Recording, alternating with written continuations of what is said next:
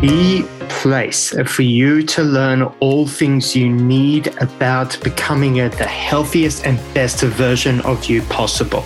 I'm your host, Michael Sack, and I'd love to welcome you to the It All Starts With You podcast, where ambitious people come to learn all about healthy habits, mindset, nutrition, and everything around becoming the best you.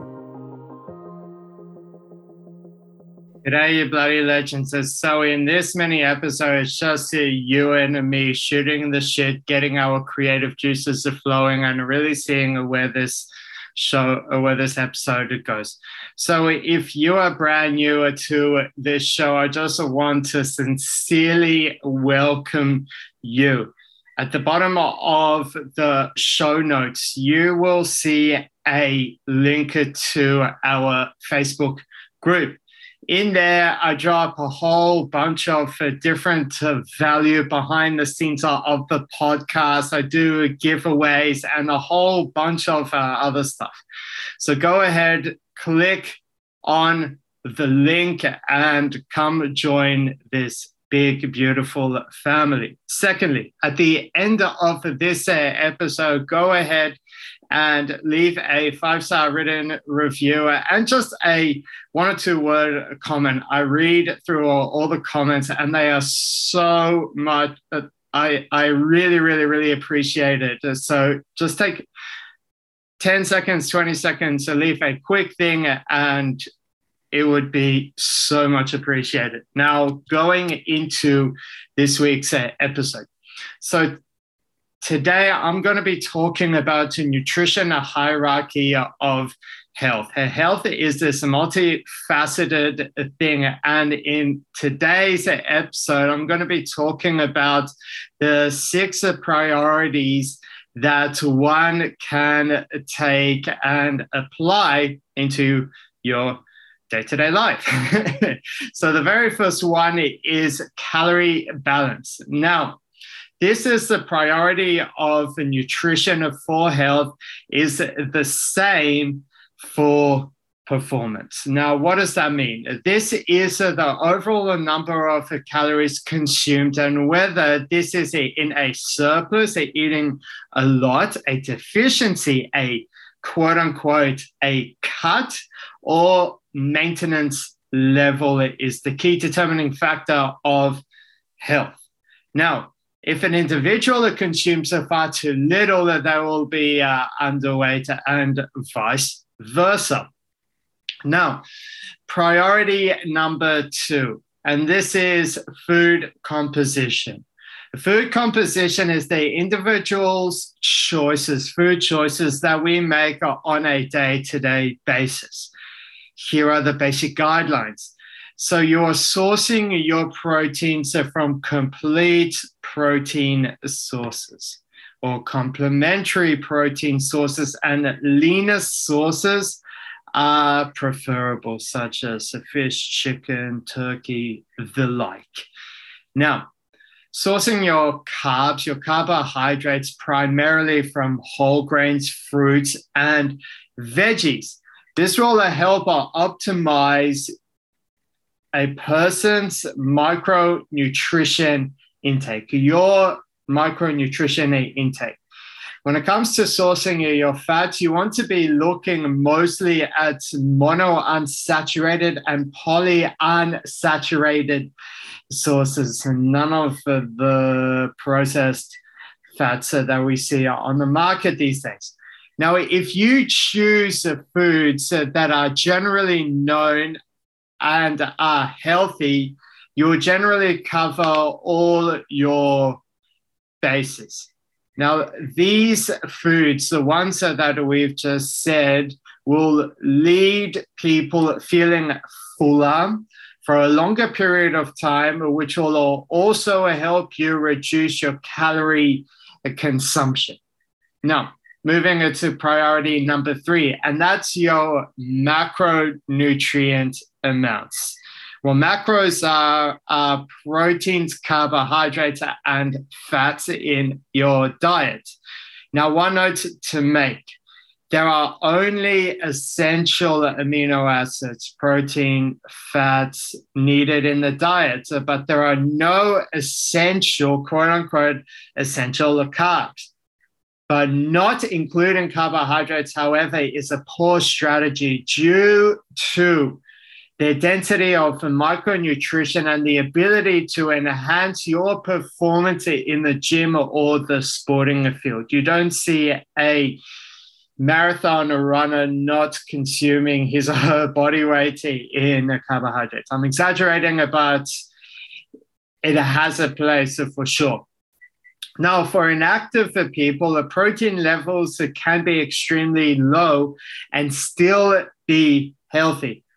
If you're inactive and consuming 40 grams of protein a day, you can be still considered healthy. But what we can take away from this is that a wide variety of macronutrient breakdowns can be healthy.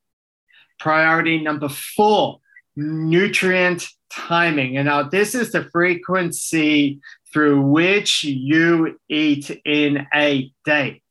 Now, longer between meals, meal spacing, and how much of each macronutrients you have at each meal. Now, this is what you call per meal caloric distribution. How often are you breaking it up through the day?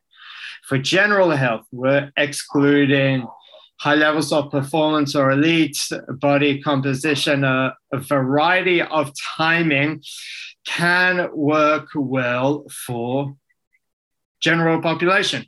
Now, building a muscle, for example, more frequent feedings or protein are usually beneficial for that goal. Wow. Intermittent fasting can be very useful for someone who struggles with caloric restriction or being in a cut. And the muscle mass is not as big as of a priority. Okay, so you're starting a meal frequency at around 3 to 4 meals per day is ideal. Now, this is just a general tip. Obviously, it's going to change and differ from person to person. If you wake up ravenous, have a bigger breakfast and just a smaller evening meal.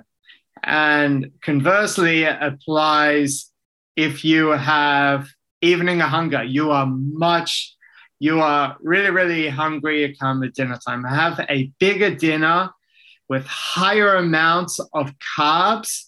It's totally cool. It's all good.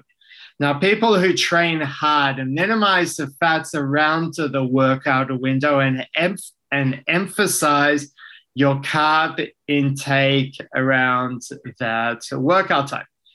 Priority number 5, hydration. Hydration is a factor for optimal health, but not to the extreme that everyone says it is. Being hydrated enough to have moderately clear urine, a decent volume of it, and drink regularly throughout the day, you will be doing fine. There is no added advantage to overhydrating, and in fact, it can actually be harmful. It is very rarely something to actually worry about. And then finally, the final point, priority 6, supplements. This is at the bottom of the food chain. Now, there are only a few supplements that can be recommended for health and in a few certain contexts. The very first one is a vitamin D. Anyone who tests low in it on a blood test or spends all their time indoors with a very little sun exposure, vitamin D has a place there. Now, folate. Folate is great for expecting mothers. The next one is your multivitamin. A nutritional insurance policy to cover all your bases. So more important in a low-calorie diet or if someone doesn't eat a wide range of fruit and veggies. Omega-3, if someone doesn't like eating oily fish or you don't have enough of it, there's a place for that. Calcium is a bone mineral deficiency. If someone has a bone and mineral deficiency issue. So now, this will be prescribed either by your doctor or your dietitian. Now, and the final one is iron, a person with anemia. Now, you're going to be working with your doctor or your GP. Once again, guys, I hope you're all doing absolutely incredible. Don't forget to like, subscribe, leave a 5-star written review so we can all make a great impact together. Bye, guys. Thank you so much for tuning in. It would mean the world to me if you left a 5-star written review and subscribe so we can all make a bigger impact together.